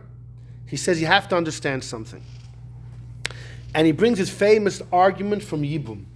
I'm going to some other achron and bring this as well. When it comes to Yibum, Reuven and Shimon are brothers. Reuven's married to Leah. Reuven passes away without kids. Shimon is a mitzvah to marry Leah. Ordinarily, marrying a sister-in-law contains chorus. The mitzvah of Yibum overrides. Right. But should the mitzvah of Yibum not be at play, for example, there were a few brothers and one already did chalitza to her, or you did chalitza to her now and you want to remarry her, or your brother had a boy or this or that, it's tam chorus. You have a choice to do Yibum or Chalitza. The mitzvah of Yibum has priority. It's plan A. Chalitza is plan B. But came Abba Shol 2,000 years ago and says, if someone marries his sister-in-law for the sake of the mitzvah, that's one thing. But if he marries her for the sake of lust and not for the sake of the mitzvah, he doesn't get credit for the mitzvah. It's as if he's marrying his sister-in-law without the mitzvah of Yibum at play. It's almost like it carries chorus and the kid could be a mamzer. That's Abba Shol's comment. Now the Gemara in Yevamos has a whole sugya about this, and there's a major debate how we paskin. The Ashkenazi Rishonim all said, don't do Yibum anymore. Ashkenazim haven't done Yibum since that sugya. Since that sugya came out, since 450, the Common Era, when that Gemara came out, that's it, Yibum was out. The Sfardim have always done it. The Ur Chaim 300 years ago was married, and he married his sister-in-law. He did Yibum, because the Sfardim never accepted Rabbeinu Gershom's rule of polygamy, of marrying more than one wife. It's okay. And number 2, they're still doing Yibum. Well, they were. But the Ashkenazim, we stopped doing Yibum. Because why? Because who knows what we're thinking. So here's a fascinating argument. Says Reb Chaim Tzanzer, marrying your niece, there could be some danger involved for the children or spiritual sakana. Back in the day, you want to see number 19 because you asked about it. And I'm just kidding. You can go whenever you want to go. Nobody is tied down. Everyone is free to go whenever they would like. But here's the thing. Maybe there's some physical danger, maybe spiritual danger. But back in the day, people did it for the sake of that it was right. There was a mitzvah to marry your niece. It was a good thing. Shomer mitzvah, the apostle said, you do a mitzvah, you won't know anything negative. Rabbi Yehudah Hachasid says, we're living in dark times. People aren't focused like they once were. Now, it's like the guy doing Yibum without having the intent for the mitzvah. The mitzvah won't protect you, and all you're left with is the Aveira. So over here, all you're left with is the danger. All you're left with is the danger. There's a frightening Yerushalmi, number 19. Rabbi Yosi ben Chalafta Yibum es Eishes Achiv. Rabbi Yosi ben Chalafta did Yibum for his brother's wife. Chomesh Charishes Chorash v'chomesh Netiyas Nata. 5 times he plowed, 5 times he was with her, and 5 times something was planted. V'derech Sodin Bol through a sheet. This is the source for the sheet. Oh, really? Yeah, it's Yerushalmi. It's funny that the Fry Yidden all pick up on this, they all know it, and then, the answer the Fruma Yidden give? No, the answer the Fruma Yidden give is that back in the day, before there was drying machines, laundry was hung, talis cotton was hung, right? Talis cotton looks like a sheet with a hole in the middle. They said, you saw my talis cotton hanging in the backyard, and you came up with some fantasy. It's actually Yerushalmi. And it says, Derech Sodenbel, he used a sheet between him and his sister-in-law. And you know who his 5 sons are? Rabbi Shmuel, the son of Rabbi Yossi, Rabbi Lezer, the son of Rabbi Yossi, Menachem, Rabbi Chalafta, and Rabbi Avdimus. He went through a sheet. Now, the Ramak, Rabbi Moshe Cordovera writes, there are those who bring up the idea of doing it through a sheet. He says, Chas v'shalom. He says, Chas v'shalom. How could... There are 3 things a husband owes his wife. She'er, ksus, and oina. She'er is food. According to one Tana, she'er means closeness of skin. According to some Tana, there's a biblical obligation for closeness of skin. You can't have something in between. And the Ramak writes, if someone has something in between, it's like it's mamish. It's a chatzitza between the shchin and this and that. So what was Rabbi Yossi doing over here? If I'll pick Kabbalah, it's so negative. What was Rabbi Yossi doing? The source of the sheet. It was a case of yibum. Rabbi Yossi held like Abba Shol. I don't want to see her. If I see and I'm attracted to her, and I don't have in mind the mitzvah, she's my sister-in-law. And look Then what he how do you got. stay He got mad? good stuff out of it. What? That's the first time or all the time? He'd 5 times, and each time, But he got good stuff out of it. It worked. she It worked for every Casey. time she was pregnant, so that's it. It She worked for him. All 5 of yeah, these guys 5 were- exactly. But how do you have a healthy Isn't marriage? there something about wearing tzitzis? It's like a condom. Wearing tzitzis, yeah, pi Kabbalah. Yeah. Well, yeah, okay. Same as a condom. It's It's the same as a condom. It doesn't work that way, though. I know, I'm not saying it's a joke, I'm just saying it's... And yeah, but the Vortish people, the problem is when the Friar people find this Yerushalmi, they say, no, there is a source. How are the Yeah. Fred people finding the Yerushalmi? Because Safari or any of these. The things- problem, no, but you have to realize this. They're searching for this. It was only by a case of Yibum. And you have to know the background of Yibum. Right. He was worried if he sees her, Take it way the out of moment his context. mind will focus on her beauty instead of the mitzvah. Yeah. It's a sister-in-law, Kara. So You're scared. this was one. So go back to number 15. Tzitzis, you were just saying. There is a Kabbalistic chumrah, but I don't know if they all agree to it, about wearing tzitzis. I don't know. There's That a... would fit even in with this question. Listen, the Gemara says Rabbi Eliezer, when he was with his wife, he was mostly dressed. He would only uncover the bare necessity. So how does that go with the fact that there needs to be cure of basar? Okay, so there's a lot to discuss about it. Because one Gemara says that the Persians used to do it in clothes, and Chas v'sholom to go like the Persians needs to be no barrier in between. When there's a barrier down here between a husband and wife, there's a barrier in heaven, and all these things. So the tzitzis is I don't know. You have to ask your personal mashpia if wearing the tzitzis is the right thing or not. But I'll put him in number 15. He says, "Be'emes." This is from Reb Chaim Tzanzer. Ein lahakshus. You can't ask from the Gemara in Rabbi Yehudah Hachasid. Halo yadu alanu. Don't we know? B'kamoise. Similar to this, we say mitchila. In the beginning, mitzvah yibum was preferred to chalitza. V'achakach, but then shiro they saw ein ador mechavanim that people are sorry they're not mechavnim for the mitzvah. They said, you know what, chalitza is better. So kamoike and yochalitza could be shel b'kamois elu hazivugim. All of these unions that was once okay. Im hayachitun l'shem shemayim, like in the early days. Lo yedu shomer mitzvah dover to pasuk. Shomer mitzvah lo yedu dover, nothing will harm you.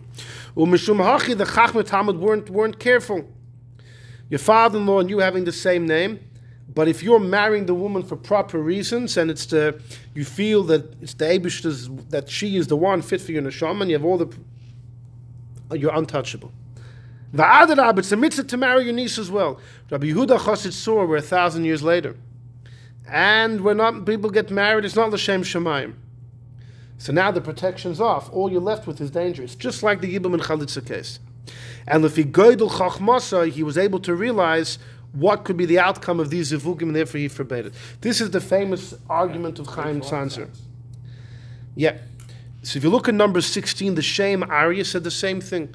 The Shem Arya, Reb Arya Leibish Balchover, was a Bulchover, a Rav in Russia 150 years ago. He wrote big stuff. He writes a similar thing. He says, look at Rabbi Yehudah Hachasid himself, what he writes in the Sefer Chassidim. Shekasav v'zel l'shayna. Rabbi Yehudah Hachasid says, in number 16, line number 2, Roiv bonim, most sons are similar to the mother's brother. Ulekach, therefore, if you marry your niece, it's a chassid, right? Like we saw from Rabbeinu Tam made that same connection. You should marry your sister's daughter because she's similar to you, because you're her mother's brother. That's what Rabbeinu Tam said. So it's a good. B'chal also, then her kids will be similar to you too. Because her kids, your niece's kids will be similar to her brothers, and her brothers are similar to you. Anyhow, but Rabbi Yehudah Hachasid writes in the Sefer Chassidim that ulekach omer, you find avo, but if someone's a rosh, he's mechaven for his benefit, that he has a sheina niece, a plumenis, he wants to marry, he doesn't marry her for the mitzvah, it's not good. So says the Shem Arya, harav zal cholakein lehedya. You're just looking at Rabbi Yehudah Hachasid's tzavois, there's no explanations there. In the Sefer Chassidim, some of these tzavois have more elaboration. Most of them don't, but some of them. And here it does. The rabbi said clearly, if he's marrying her for pleasure, there's no more mitzvah. Right? He's not doing ulekach shaper tzivi. You shouldn't do it, because if you do it for benefit, right, there could be some sakana, there could be some danger. The Gemara is talking about you do the Shem Shemayim, there's no danger. Ubechinam tom olav. He gives the exact same answer as Reb Chaim Tzanzer. So these two great, Chaim Tzanzer was a big, huge scholar. When? The times of the Tzemach Tzedek. He passed away 10 years later, 1876. Reb Chaim Tzanzer. He was incredible. He was a Chassidish Rebbe, an incredible gon. No. He was later. He had a big issue with his foot. Whenever he used to daven, he would stamp his foot. So the doctor said, Rabbi, you want to stamp your foot is one thing, but you have to alternate. If you would alternate. So he says, Doctor, if I could alternate, I wouldn't do it all together. How did he become a Hasidish? What was his line? Sanzer. The Tzemach Tzedek. So where the Sanzer Rebbe comes from. No, he was with so it's Baal Shem Tov? No, it's later. I'm saying, but it's from that line, obviously, right? No. It's not a student of a student of a No, student, yeah. Who was he? Well, maybe it was by the Rosh Hashanah. I actually don't know offhand who his Rebbe was. You can check it up later. Anyhow, Reb Chaim Tzanzer, Rabbi Avadia Yosef has a well-known letter where he says his whole opinion on Rabbi Yehudah Hachasid. And he's with the Noid Yehudah all the way. He believes Yehudah Hachasid's things are not incumbent upon anyone. If you happen to know you're an Einikul is one thing. Otherwise, Avadia Yosef holds it's not halachically binding. The Chidah in a letter shakes from Yehudah Hachasid's warnings. Avadia Yosef says it's not halachically binding. Nobody's halachically bound to follow it. And he writes in number 18, I have a piece from his letter over here, where he says the Yibum and Chalitza analogy from the Chaim Tzanzer and the Shem Arya is no good. Listen, we once saw the Avnei Nezer by the machine matzah debate. There was Sholem Mordechai Shvadron, the Marsham of Brezhan, big Rav, and the Avnei Nezer says this guy might be a big rabbi, he's nothing compared to the Divrei Chaim, who forbade machine matzah. So the Avnei Nezer said the Maharsham is nothing in learning compared to the Divrei Chaim. I'm sure he would have said, Avadia Yosef. Definitely would. But Avadia Yosef feels that the comparison is no good. Now, the question is going to ask is is he's going to point out a very obvious distinction, which everyone's aware of. I mean, Chaim Santa wasn't saying they're identical halachas. He was bringing out an idea. But Avad Yosef, let's see what he writes. Let's see in number 18. He argues like this: Masha kosav ad divrei Chaim l'dam es dover zeh to yibum v'chalitza loydam nichal. It's not the same at all. The shiny hasam by yibum and chalitza. If the mitzvah's off, you're pagay, you're meeting up, you're touching your brother's wife without a mitzvah. And there's going to be chorus. Ukuda Amar Abba Shol, who says, Mahai time Hashem Echavim, since you're not having in mind for the mitzvah, it could be the Vladza Mamzer, it's chorus. Masha Enken and all these Rabbi Yehudah Hachasid, there's no chashash erva, there's no adultery or any incest happening. It's just the son-in-law, the father-in-law, the same name, this and that. So who cares that you don't have in mind l'shem mitzvah? I don't know, to me, that argument, listen, just like I would say Avad Yosef is here and Divrei Chaim is over there, I would also say Avad Yosef is here and I'm down here. But I would say that I don't understand his argument. Chaim Sancho never said that in the case of Yehudah Achos, if you don't have the right intentions, it's chorus. It's sakana. Yeah. It's a danger. It's danger. That's the whole idea. The comparison is just like by the yibum and chalitza, by the yibum and the chorus. The moment you don't have the mitzvah, you're left with the avera. So too by all of these sakana unions. When you have a mitzvah, you're protected. No mitzvah, you're left with sakana. No one's saying you're left with chorus. I mean, I don't even understand why that's a serious question. You're closer to Avad Yosef than Avad Yosef is to Divrei Chaim. No, listen, I'm okay. No, but I'm doing to him what he did to the Divrei Chaim. In other words, who am I to ask on him? But who's in it? This is Darker Shel Torah. You have to ask. In other words, anyhow, v'gam b'gemara yavamis. Sama. By the way, doesn't it say in the pasuk v'hakim zera lachicha? That's the point. So who cares what you think about it? You don't judge the person based on his. Okay, that's a shal b'chal and abba shol. That's b'chal. Okay. Mitzvahs need kavanah. If you don't have kavanah to do the mitzvah, there is no mitzvah. Now, hold on, but he continues. If you look in the Gemara in Yavamis, it says it's a mitzvah to marry your niece. It doesn't say that you should do it for the sake of the mitzvah. That's his second question. That's a good question. I don't see that as a question at all. The Gemara is saying it's a mitzvah to marry your niece. The Gemara doesn't say you have to do it for the sake of the mitzvah. The Gemara doesn't have to say that. That could be something that needs to come through intuition. That question? What's the No, because Chaim Santo's whole argument was like the other person that marrying your niece taka carries a sakana. Chaim Santo wanted to say like this: the danger of Yehudah Chasid Tzvah was always present since day one. If you have it for the right reasons, exactly, it trumps. But then the Gemara should have said, marry your sister, but make sure you do it for the mitzvah. But it's clear. The Gemara is clear. You're dealing with people who are so much better in those days. The Gemara doesn't even use the word mitzvah. The Rambam says the Gemara says it's a beautiful thing. It doesn't need to. They're assuming. But the Gemara says as long as you marry your niece, it doesn't say Hanoi says basachoisai l'shem shamayim. The Gemara often throws in the words l'shem shamayim. I guess Avad Yosef is bothered. Why didn't the Gemara add the words if you marry your niece l'shem shamayim? It doesn't say those words. It's mashma as long as you do the deed. The truth is, though, his third question here actually hits me the most. Ukvar b'dur. He said, wait a second. According to Chaim Sanjo, let's think for a second. Two siblings marrying siblings or the names being the same was always a danger. But at the times of the Gemara, they had the right things in mind. No, but Abba Shol was in the times of the Gemara, and he said, don't do Yibum. Because people already weren't doing it for the sake of the mitzvah. So then by all of the unions as well, it should have already been a danger. It is. Yeah, but No, hold on. This child is, I think, is actually on the mark. Ukvar b'doroisam, Abba Shol said, they're not mechavan l'shem mitzvah. But nonetheless, the Gemara still says, marry your niece. According to Chaim Sanzer's whole theory, marrying your niece marrying before Abba Shol's statement. No, Abba Shol is a Tana. Marrying your niece is also a brisa. Same time. You're going to split the generations. So he says, he says, maybe you're going to say that for you. Yeah, but for Yibum.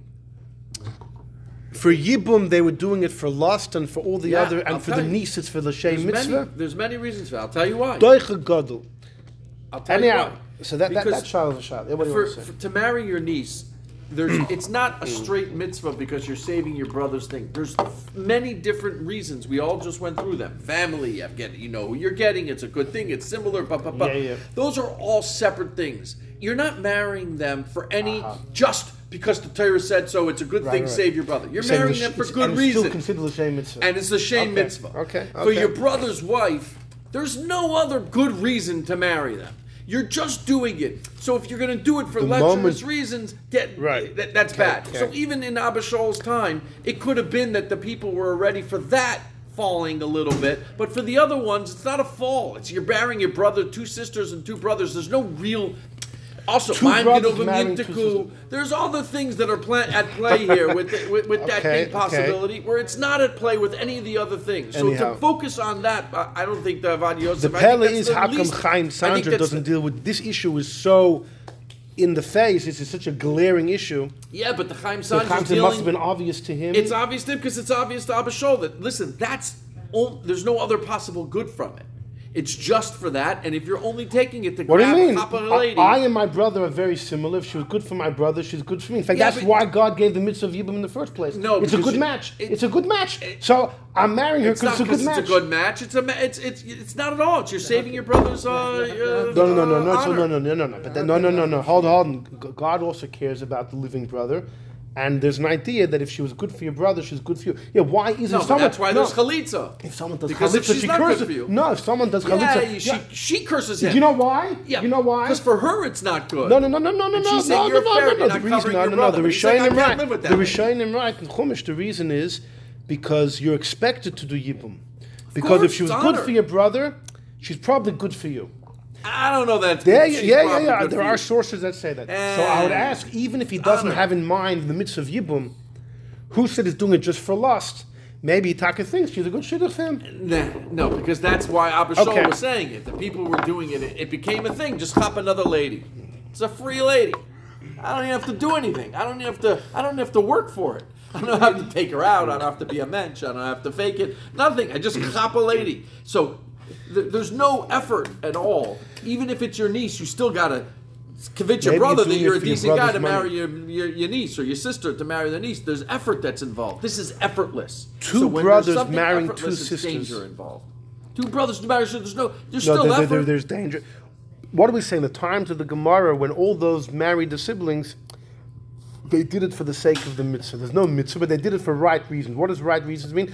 That they felt, I guess, if my brother married her sister, I know her. Then probably she's Zuckerpast. Yeah, so they did it for altruistic reasons. Yeah, but here there's nothing other than by the Yibum, even if it's not for the mitzvah, why can't it be for the same altruistic reasons? If she's good for my brother, it could. That's what it's. So it doesn't have to be lust. Not that it's good for me. I'm honoring my brother. I'm doing it. That's the mitzvah. So unless the not that it's good for me. So in other words, by Yibum, the moment you're not doing it for Yibum, then you don't get the mitzvah of Yibum. You fall back to the chorus. Yeah. So even the other things you don't have that. So even if you're doing it because you think she's a good shidduch, it's not for the sake of Yibum. So you don't get credit for the mitzvah. Yeah. So it's okay, fine. Okay. Yibum is not good for me. It's not like Chaim Sanzer has been vindicated. There is one of the sin number 17. We'll listen and then we'll finish. This is again the Shem Arya, who agrees, is also on board with Chaim Sanzer. He says in number 17, Arya Leibish Bulchaver was his name. We don't know much about him.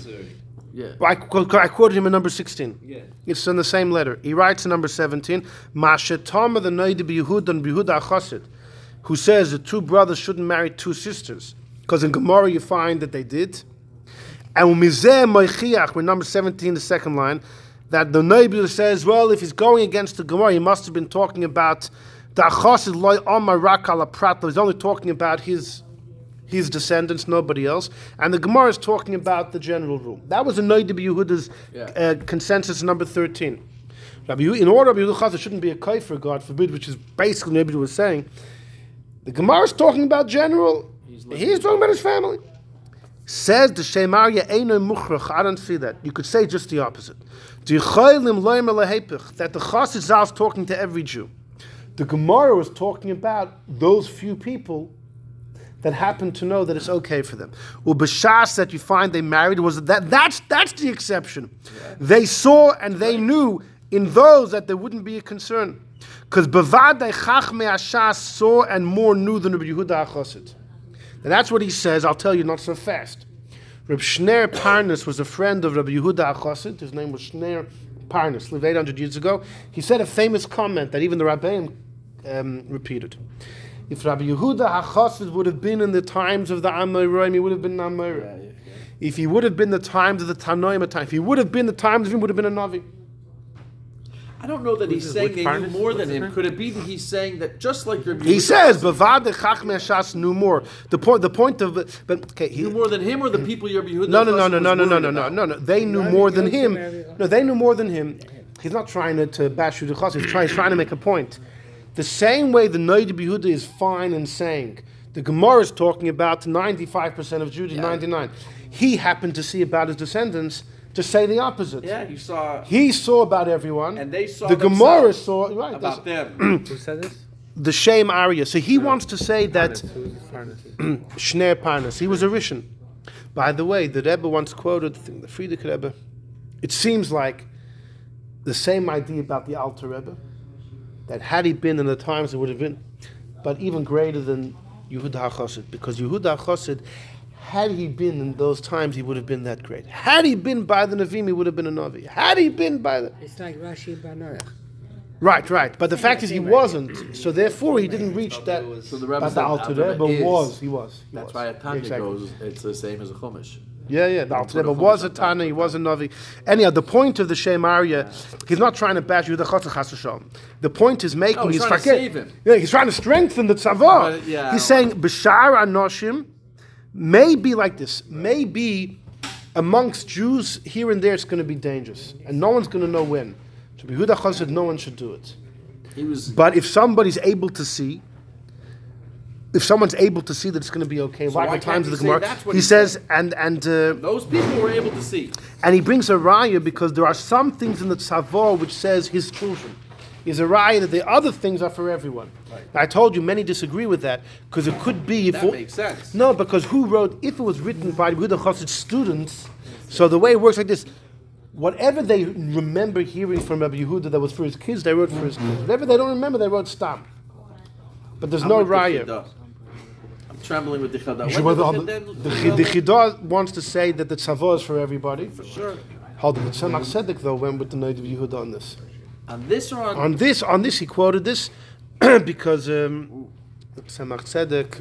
But then you said the Rebbe within his own kids there were marriages that violated some of the things, and the Tzemach Tzedek said, we rely on the Noid of Yehudah.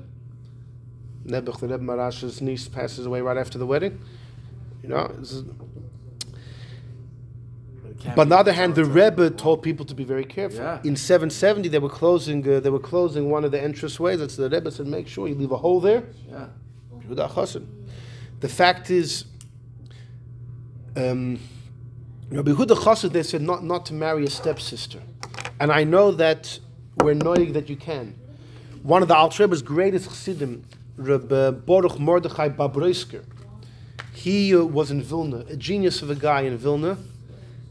I'll tell you one story about him that you love before I get to this. Okay.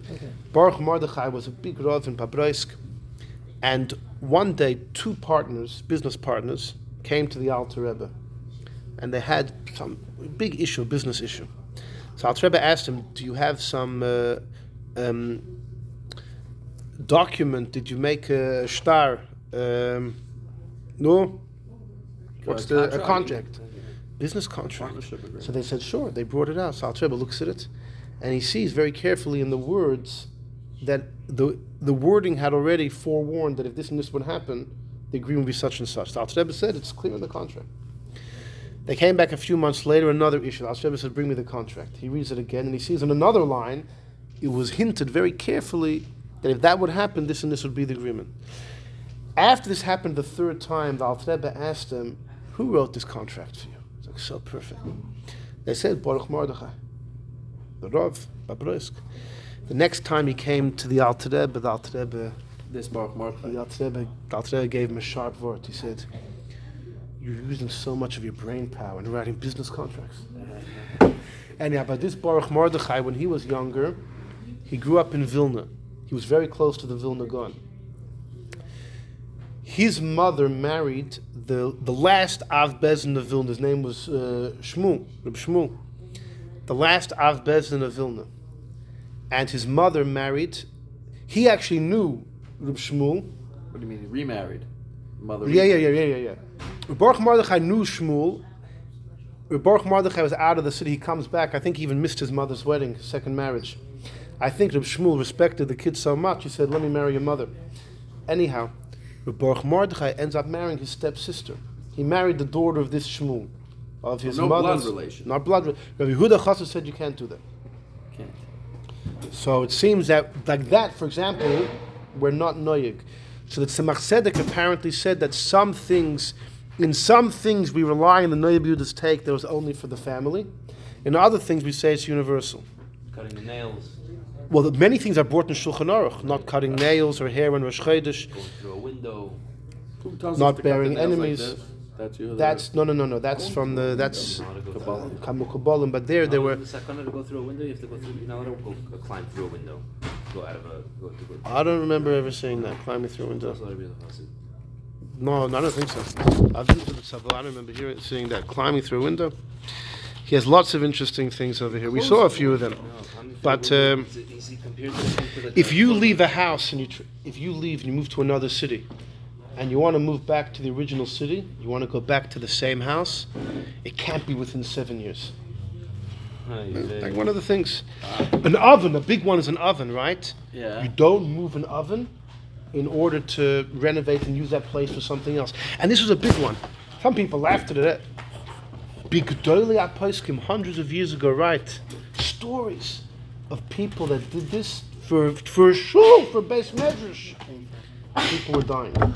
To move an oven? Yeah. Place of an oven So to rebuild. If you're remodeling your kitchen, What does it say? you can't What put does it it in a say? separate Don't- place. What are you going to do with the first place? What Of does it the, talk about? It says these things give you Wow. life. If you Does it can't say put about the something Rechaim or other Rechaim than gives you an life? oven. Does it Yeah, say but about in the time? What? same spot. What if you're moving your whole kitchen There's around? certain things that give you life But that you you're not allowed want to an destroy oven them. there, It gives you but Yeah, but you don't. a tree, That's the a point. tree, It's not fruit tree. Put it in another spot. the fact we don't write our name in a sefer. He writes over here. You know when you open a sefer, people write La Hashem Ha'aretz U'Malaya, then you write your name.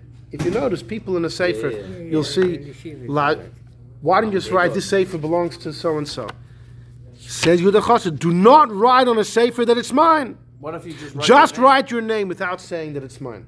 Oh, Yeah. That's why he says he gives it. never write anything. You just write your name. A tree, a fruit tree, you don't cut down. Yeah, that's People are so careful. I'm- Amishes, They would never. build They would houses never. around. Yeah, they would never. Because that's what it said. Because So with the oven, if you're gonna redo your kitchen, Oven goes back in the oven It's a goes back major in the same sakana. spot. or you leave the place Depends if empty. it's a gas Or oven. you don't or use it. a- You leave that place empty. You shut it off. You put something. Just messed up Make all empty his box new around. renovation Uh-oh. house. No, the Glad oven. I haven't renovated. The oven is very serious because that one I've seen many throughout history. People Now I can tell So my the- wife. it's actually one of the big ones. Brothers, we didn't renovate. It's one of the big promised ones. you 9 years Here's ago. an. Now you know why. Now you know why. Shkach brothers. I'm not kidding, by the way. Tell That's Shanae true. to come to that for bringing. Okay, we'll stop with Why there. We'll isn't stop that with there.